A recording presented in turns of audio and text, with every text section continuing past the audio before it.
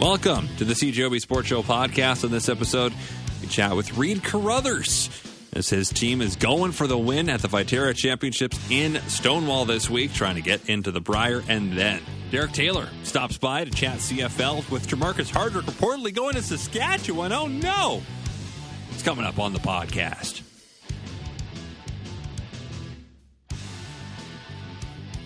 And the man who will be anchoring Jets hockey again, he's back. It's Kelly Moore. Kelly, how does it feel to be back in Winnipeg? It is fantastic. I love the time away, but Christian, I think you know as well as anybody that I also live, eat, and breathe what I do for CJOB, and so I can't wait to get going tomorrow night.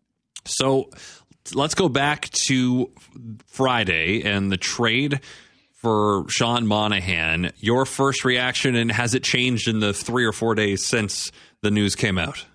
Not really. Once Vancouver was able to sign Elias Lindholm, and literally, Christian, we walked in the door from being dropped off by our daughter, and I was unpacking some things, turned the TV on, and right then, that's when they were talking about the Lindholm trade to Vancouver. So I thought, okay, I wonder how long it's going to take Winnipeg to respond, because as much as we have at times this year, turned around and looked back at what happened last year. This is a totally different team, and I think it's a totally different mindset as well with management. So I was not the least bit surprised that the Winnipeg Jets went out and made a deal to strengthen themselves with what would have been Plan B. I have to admit, I was a little surprised about how quickly it came. But I don't know, maybe we're starting to see a new way of doing things when it comes to picking up rental players. Because I think that this is going to work out really well for both Vancouver and Winnipeg, from the perspective that you have almost half a season with these players as opposed to a quarter of. If you take a look at March 8th, I think if my math is correct from the old rural BC one-room school, I believe there would have been 22 games for the Winnipeg Jets remaining from the March 8th trade deadline, as opposed to the 35 that they're going to have access to for Sean Monahan as long as he stays healthy. And I think that's going to be the big question mark because of his recent past. Right. He has missed a number of games the last few years, but what he means to that second line as a guy that can win faceoffs compared to Vladimir Mestikov in that spot, but specifically the power play, Kelly, what have they been working on with him on that top unit at practice the last couple of days from what you've seen? Bumper. Yeah. they wasted no time.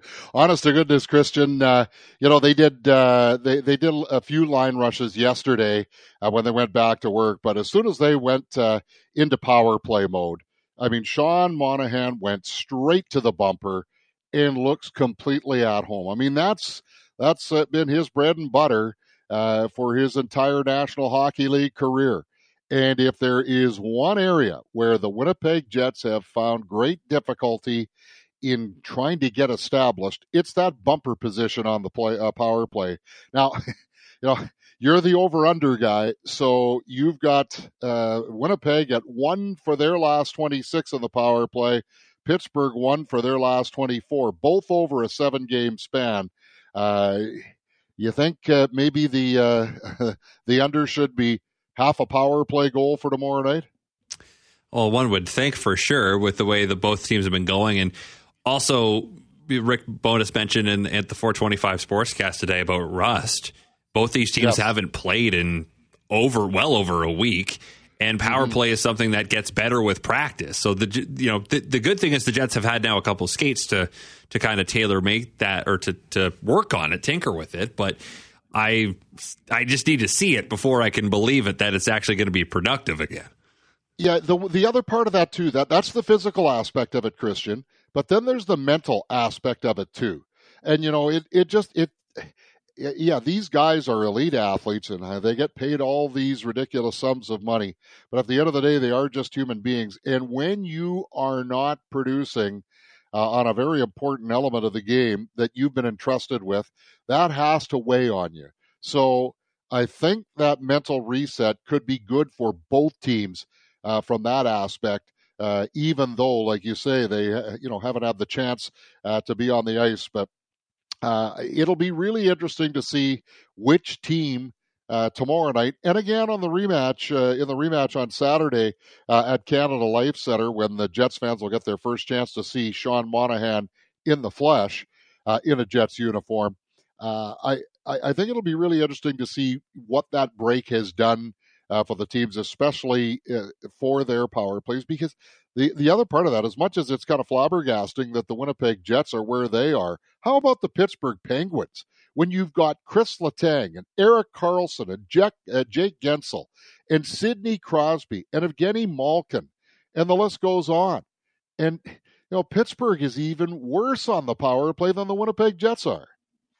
And right now they are 7 points out of a playoff spot in the Eastern Conference. How the one caveat is they are 7 back of Detroit with 4 games in hand. It's what you do with those games in hand, though, of course, that make or break your season. So this Pittsburgh team, this big move in the offseason to go get Erik Karlsson, and they've just been very mediocre for the bulk of this season. Now, Sidney Crosby hasn't been mediocre. He's been really good, especially offensively this season. He got 27 goals in 46 games. He's going to put up maybe his third highest goal total in his career this year, and the guy's 36 years old. I'm at the point, Kelly. When we're at games, I'm usually watching the puck. I maybe if I go to Saturday's game, I'm just going to watch Crosby the whole time because I don't want to take for granted what we're seeing with this guy because he's amazing. I just hope and pray, Christian, that he is able to continue playing at the high level that he is still in 2026. Yes. I would absolutely love to see Sid, no longer the kid, play for Canada one more time. And the other part of his game that we don't talk about a lot, we do talk about some, but nobody in the National Hockey League has taken more face-offs this season than Sidney Crosby. And there's a lot of wear and tear on guys taking face-offs. He's taken 1,069 face-offs, and Christian, he's won over 59% of them.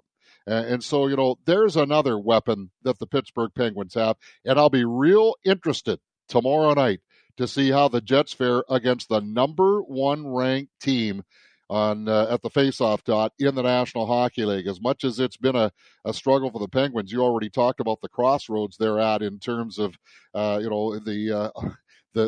the potential for them to miss the playoffs for a second straight year. But one of the big challenges for the Jets will be up the dot, where Winnipeg's tied for 27th in the National Hockey League at 46.7% against a Pittsburgh team that, as a hockey club, are better than 55% at the faceoff dot. Big thing I'm looking forward to tomorrow, Kelly, is seeing Gabriel Vilardi, Kyle Connor, and Mark Scheifele together again. They were supposed to be the top line of this team. The Jets have been one of the best teams in the NHL, despite this. The number 1 line they thought they'd have out of training camp playing 24 minutes together at 5-on-5 through 47 games. And here they are now, back together.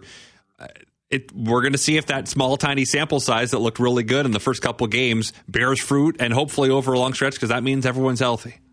Well, I went back and looked at my notes. They played together in the season opening loss at Calgary, the home opening win versus Florida, and then for about a period or so in game number 3 against Los Angeles. And then they did not get back together again. Now, Vilardi did not play on that number 1 line against Edmonton, if memory serves me correct. And I'm a little sketchy on whether he played against Chicago on the number 1 line. I'm pretty sure he was there for Carolina. And then, of course, they started the game against Anaheim until Kyle Connor got hurt in that knee-on-knee with Ryan Strome. So by my calculations, Christian, that Scheifele, Vilardi, and Connor have been in the Jets lineup together for 5 games and parts of 2 others. But I think they've only played as a number 1 line. Now, they did play together as a number 1 power play unit, but as a number 1 line, I think it's only been 4 full games. If he was on that number 1 line against Chicago. Do you remember that? I don't think he was. I think he started down further in the lineup, and I think they brought him up to the quote-unquote top line after Connor got hurt against Anaheim. So I think really after he got hurt against L.A., they really haven't played together in a game outside of power play time. And that's one of the staggering things about this season is that they haven't been together all at the same time. The Jets have still done this well. I think that's a testament to how well they've stuck to the structure. Oh, for sure. They, and people often say, well, why do centers get paid more than wingers? Well, and I want to make sure that I say this correctly so that it doesn't get misconstrued. Gabe Vilardi and Kyle Connor are essential pieces to the Winnipeg Jets puzzle. I want to make sure that that's the clear thought. However, it is more difficult down the middle to replace someone like Mark Scheifele than it is on the wall to replace Kyle Connor or Gabe Vilardi. And I think the proof was in the pudding, Christian, on how the Winnipeg Jets were able to weather those storms compared to the 6 games when Mark Scheifele wasn't in there. Yes, Vilardi missed some too, and Connor had just come back, so clearly he wasn't, 100% of himself. So I want to put that in as part of the equation as well. But I think that also, as much as Vancouver acquiring Lindholm probably, expedited the process, I don't think there was any doubt that the Winnipeg Jets were going to go after Sean Monahan hard after Elias Lindholm came off the board because of what they saw during those 6 games when Mark Scheifele was missing. Yeah, when Connor and Vilardi or Vilardi go out, you can move Nikolai Ehlers up to the top line, and you could argue that he is indeed a top line player, but and the other part of that too is you can also then put in a guy like Alex Iafallo or a Nino Niederreiter, and they're comfortable playing in the top 6 position. Right, and there's just more of a drop off from Scheifele to the next best center on the team, and now there's Sean Monahan to slide into the middle on that second line. So we're going to see what this team looks like. Kind of at full capacity now for a month, potentially, if everyone stays healthy. We'll see them tomorrow night in the harshest plank of wood. I mean, someone's probably going to get hurt. Someone always does. It's hockey, right? Injuries happen, but then we'll find out if anything else remains to be done for Chevy before March 8th. Well, without a doubt, Christian, and I said this on my Jets report today, I think Patrick Allvin, and many other general managers of contending clubs are going to be in the ear of Craig Conroy for Chris Tanev and or Noah Hannafin, although all the reports out of Calgary is the Flames are doing their damnedest to try and get something done with Hannafin. And then if, you strike out on Chris Tanev, if somebody overpays, then maybe you take a look at somebody like Sean Walker from the Philadelphia Flyers because, with Carter Hart now out of their lineup, they've started the list a little bit, giving up 27 goals during a 5-game losing streak. So I expect the Jets will be very judicious in how they go about things between now and 2:00 on March the 8th. But I think if there's the right deal to be made, they would still like to bolster that blue line. Before I let you go, what's the waiver situation regarding getting everybody in the lineup tomorrow? Okay, well, as soon as it's official that Mark Scheifele is activated, in Sean Monahan, I think Scheifele's activation was why Chisholm was placed on waivers. Have I got that right, Christian? Yep. Yeah. Okay. So with Sean Monahan being added before the Jets play, they're going to have to make one waiver decision. Now, Rick Bowness has been a little sly and a little cagey, which he has often been known to do when these questions come up. So I guess the other part of that is, will there be 1 or 2 waiver assignments if David Gustafsson comes off injured reserve? And it didn't sound like the Jets are in any hurry to do that. So Gustafsson looks fine. He's in a regular jersey, and he has been for about, a week and a half, 2 weeks here. I don't know if that's just an injury of convenience right now because they don't want to expose a Dominic Toninato or an Axel Jonsson-Fjallby.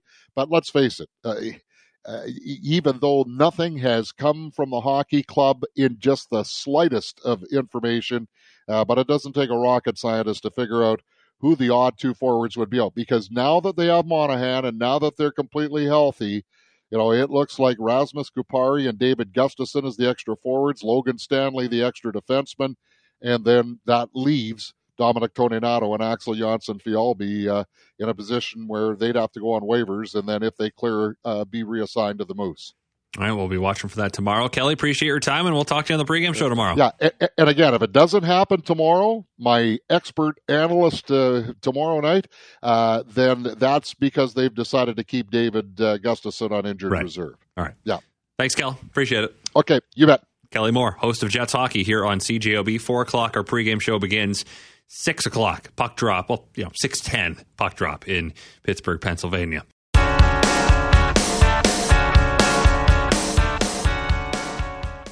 We know 15 of the 18 teams that will be taking part in the Brier in Regina next month. And by the end of Sunday, we will have the full field set after Manitoba and Alberta hold their playdowns, which will also determine the final wildcard team. In Manitoba, there's a clear top team amidst the 32-team field, and that's Team Carruthers. Reid Carruthers, Derek Samagalski, Connor Negevin, and new this season, Brad Jacobs, 2013 Brier champ, 2014 Olympic gold medalist out of Sault Ste. Marie, Ontario. The tournament begins Wednesday morning in Stonewall. Carruthers takes on Brad Mickelson of Deer Lodge in the afternoon in his first game. Earlier today, I caught up with Carruthers to talk about the tournament. Being the top seed at this tournament, something you're familiar with, do you feel pressure at this point? How does being number one going into this feel? Well, yeah, I don't know. There's always pressure, whether you're 1, 2, 3, 4, 5. There's provincial titles on the line. A chance to go to the Brier. So there's always that, but it's exciting. A little bit of nerves too, and if I'm obviously a little bit nervous, but I'm excited about it. So we're just really looking forward to Stonewall. I've been talking to someone on the organizing committee, good friend of mine, and he's been showing me some pictures of the arena. I'm excited to get going already.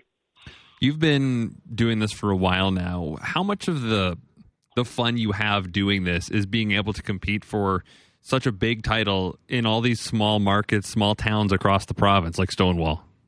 Yeah, no, it's great. And the nice part about Stonewall is, it is, a small community, but we're close to Winnipeg. So, it should be well attended. I know I have some friends and family that are coming to watch, and, same to be said about all the other athletes. There's going to be a lot of people in the building. I think it'll be, from what I'm hearing, it's going to be a very well-run event, and I'm just looking forward to starting.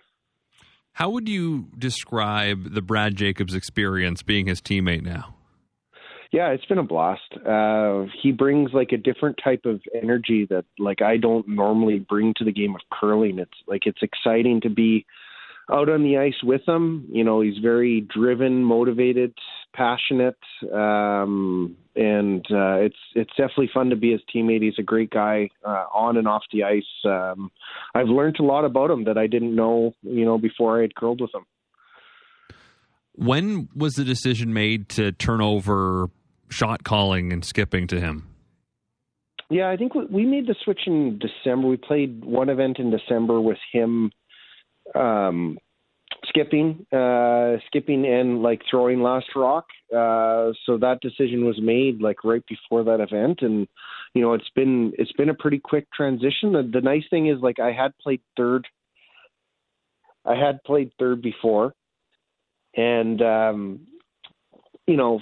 for me, so it wasn't that one of those moves where I hadn't done something like that before, and for him, he had skipped for a very long time. So obviously we both were, a little bit nervous making the move, because it was, you almost have to support the person in a slightly different way. Going from skip to third to skip, it's the skip's almost like the boss on a team, but with the way that him and I have been acting and feeling out there, there's no real ego or boss, and I felt like the transition has gone really well. What was the biggest adjustment you had to make as a line ice caller watching his rocks come down the ice compared to the other teammates like Mike that you've had when you've been in the house late in an end for? Yeah, it's like I wouldn't actually say that they throw the rock all that much different. Both Brad and Mike, like Brad's very low. He's almost like a tuck delivery. Mike's got the stereotypical corn broom, and he's throwing with the Manitoba tuck per se. So they don't throw it all that much different. They're both very consistent. It's getting used to like the angle of release. If you get real technical with Brad to Mike is maybe slightly different, but I just find the biggest difference from being third to Skip is when you're Skip, you get to watch like the other guys throw. Before I'd be calling line for Brad, but now I'm sweeping, so you have to, in order to be good at calling line on the two most important shots of the end, the skip shots, as a third, you almost have to try to learn as much as you can from the other end about what the sheet is doing. So that's the biggest transition piece, is almost getting less information in a different way, so that I'm able to actually confidently call the line for him. And it's not like you can write down this information either, right? This is stuff you just got to kind of keep in your head as you go. Yeah, mental notes of certain spots on the ice where, even as a sweeper, you're saying, oh, this looks like this one's moving. Especially you have to gauge too. Was it a good throw by the thrower?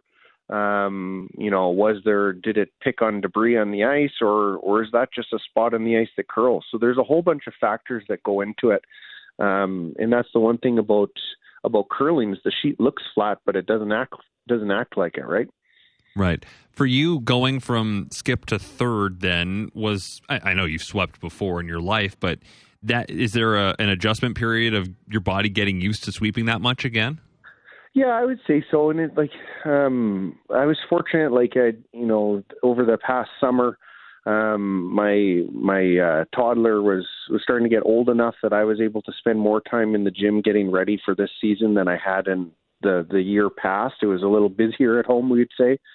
So, as far as physically, yes, I felt like I was able to do what I needed to do on the brush. The biggest change is, okay, you've been calling line, but you haven't been judging weight. That was the thing that, doesn't necessarily come quickly or naturally, but I've actually felt with the help of Derek and Connor, who have been super supportive to me, that we've been very functional in the switch. As a whole, how would you say the first season together has gone to this point with Brad? Yeah, it's been solid. We've had some flashes, some really good stuff, and we've also had some events that, we wish we played a little bit better as a unit, but it's been great. I would just say this is like a building year for us. It's our first full year with Brad, and I feel like we're gaining momentum, and that's essentially what all we could really hope for going into the season, was to put ourselves in contention to try to win a Manitoba title and hopefully go on to the Brier and do well. Do you like the triple knockout style, or would you rather see a style similar to what there is at the Brier and like the Manitoba Scotties, where you got a couple pools and then the top move on to another pool and then you've got the semifinal and the final? Do you like the bracket or do you like the pool? I like if it's going to be a bigger format like this, this is, I guess you'd call this like a modified double. It's almost like two tournaments in one. You're coming out of your bracket of 8. So from the 32, 4 brackets of 8, you get down to a final 8, and then you're down to then it's almost like a double knockout. I do like the format. I think I like it more than the round robin format that's played at the Scotties, but the Brier and the National Scotties, I think, is a great format. So if we ever went to a smaller format, I think I'd want to see something like that in the provincial style setup. Right, because it's 32 teams at the Viterra, and at the Manitoba Scotties, I think it's 12. So a big difference there. Yeah, big difference. Amount of teams obviously plays a huge factor in the format. So, but I like the format. I like that. I like what we have going here in Manitoba. I feel like at the end of the week, is it too many games? No.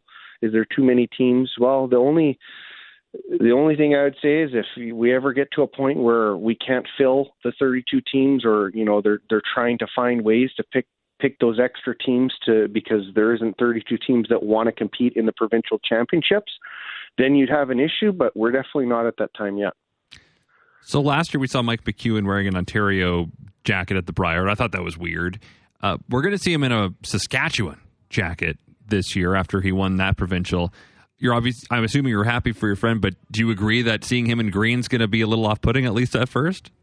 I don't know. Like, to me, it's like obviously I'm cheering for Mike. He's still a good friend of mine, and I'm going to rib him too about wearing the green, because I think there's definitely like an inherent rivalry between Manitoba and Saskatchewan. There always has been, like, being the two stereotypical prairie provinces, and we even have like the Rider Bomber rivalry going on. So it will be funny. I still have to earn my right to wear the brown or yellow this year, so I don't want to get too far ahead of myself. But yes, I am pumped to see that Mike won the green.